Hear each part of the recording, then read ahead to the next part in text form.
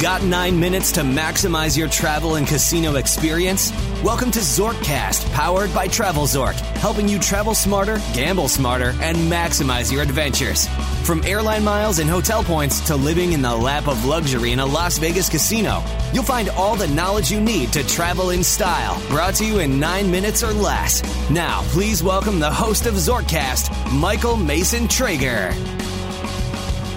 Hello, this is Michael, and welcome back to Zorkcast. So, you want to play craps. Actually, you really do. If you want a great recreational gambling experience, and you like to gamble, and we're talking just recreational for fun, probably not tons of times a year, but a couple of times a year, craps, also known as dice, is a fabulous game. And I'm going to try to do a couple of episodes just on basic craps strategy for people who are uncomfortable with taking the plunge and playing dice. Now, it's important to understand that there's quite a bit to this game, even though none of it is really that complicated. So I will try to take it one step at a time. I also have a lot of interesting dice stories that I would love to share at a later date. That'll be on a different episode.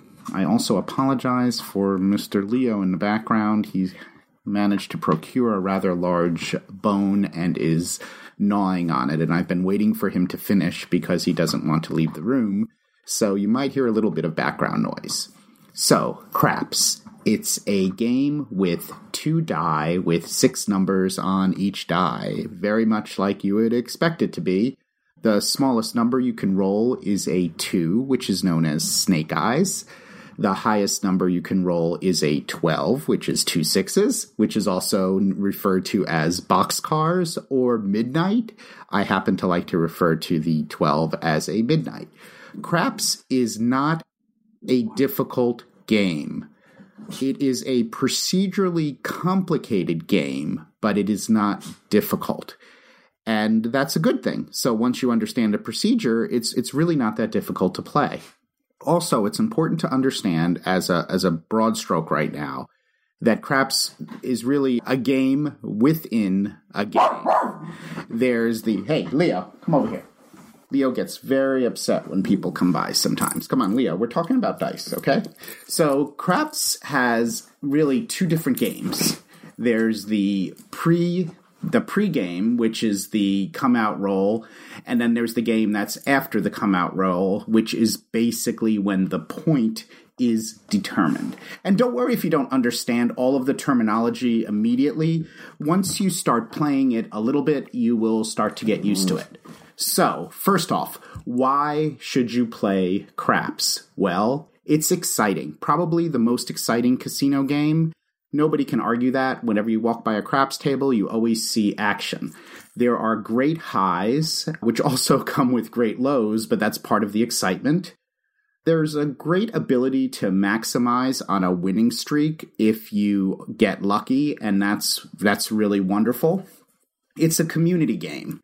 What I mean by that is that most people at the table are betting the same way. So if you win, your neighbor wins, and the guy at the other end of the table wins. Unlike a game like blackjack, where it's all about your hand. It has nothing, you're not really that concerned with your neighbors. So that's sort of nice from a social aspect of gambling because you have community. So that's really, really great.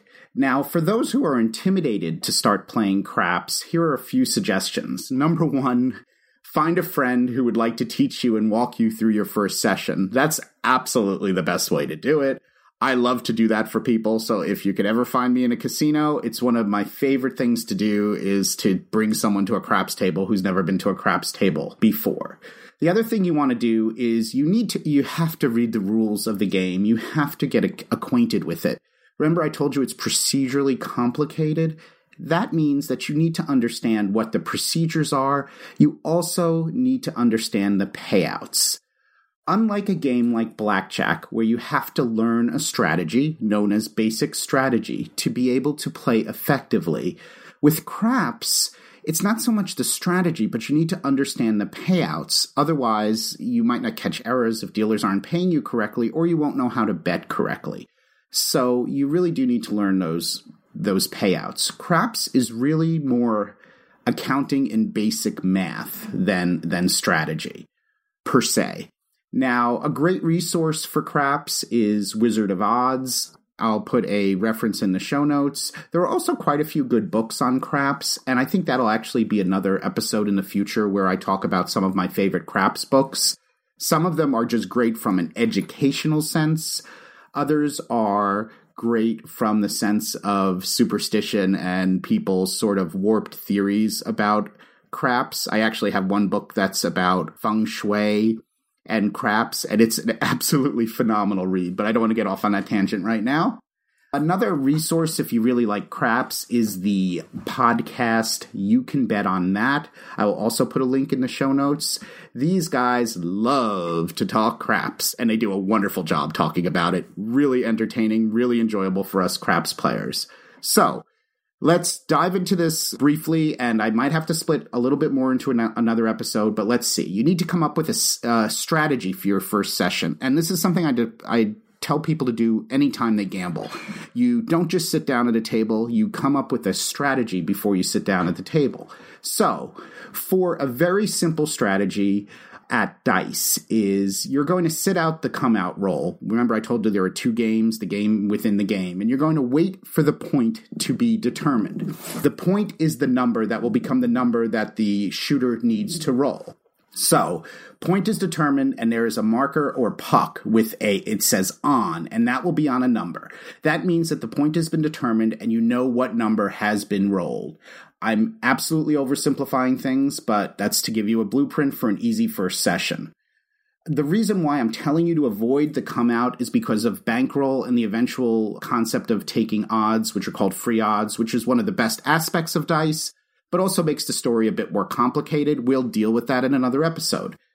You're going to have to find a table that has a table minimum that works for your bankroll, which is preferably for most people who are starting out, a $5 or $10 table. You'll find a spot at the table, and when the dice are in the middle of the table, not with a shooter, you'll put your money on the table, and the dealer will give you chips for your money. You now have money, and you need to make your first wager. You are waiting for the point to be determined, if it has not been, as a 6 or 8. And this is a strategy. We're just focusing on the 6 and the 8. So once the point is determined to be a 6 or 8, you will bet. And the reason there is because you obviously want to be in the action, but you also want to be on the point without going on the pass line. So the point's been determined, puck's on the on, it's the number 8. So that's awesome. So the number 8 has been determined. So now you're going to bet. You're going to bet on both the 6 and the 8 because they are two numbers that are basically related to each other, for lack of a better term. So you have to realize that when you're betting on a 6 and the 8, you have to bet in increments of $6. Why? Because place bets on the 6 and 8 pay 7 to 6. So, in order to pay 7 to 6, you have to bet in increments of 6. What does that mean? Well, that means if you place, because you're doing the terminology as a place bet, the 6. If you place the 6 for $30, so that's 6 times 5, and someone rolls a 6, you will win $35, which is 7 times 5.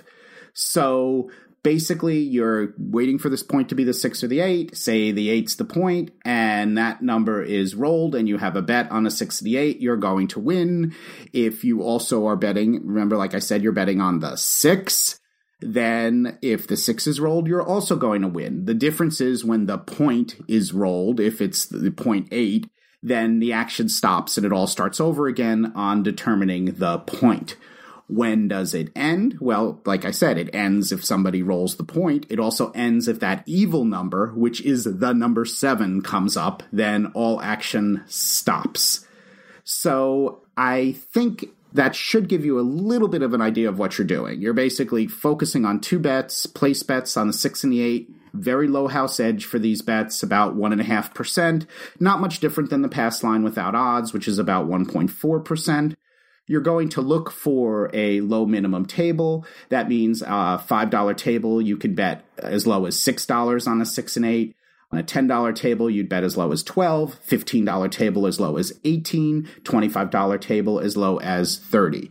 Now, there is a lot more to craps than just this, but at least this just gives you a little peek into how you can start playing in a rather easy manner, and at a rather easy and safe manner. So I will go a little bit further and we'll talk about what to do when you start to win bets and also the pass line and things like that. But at least now you have a little bit of an overview of a strategy to go in and simplistically play craps without having to worry about too many bets and too many things to keep track of. And remember, other than that evil number, which is the 7, the 6 and the 8 are the numbers that are most likely to be rolled in the game of craps. So they're great numbers to be betting on.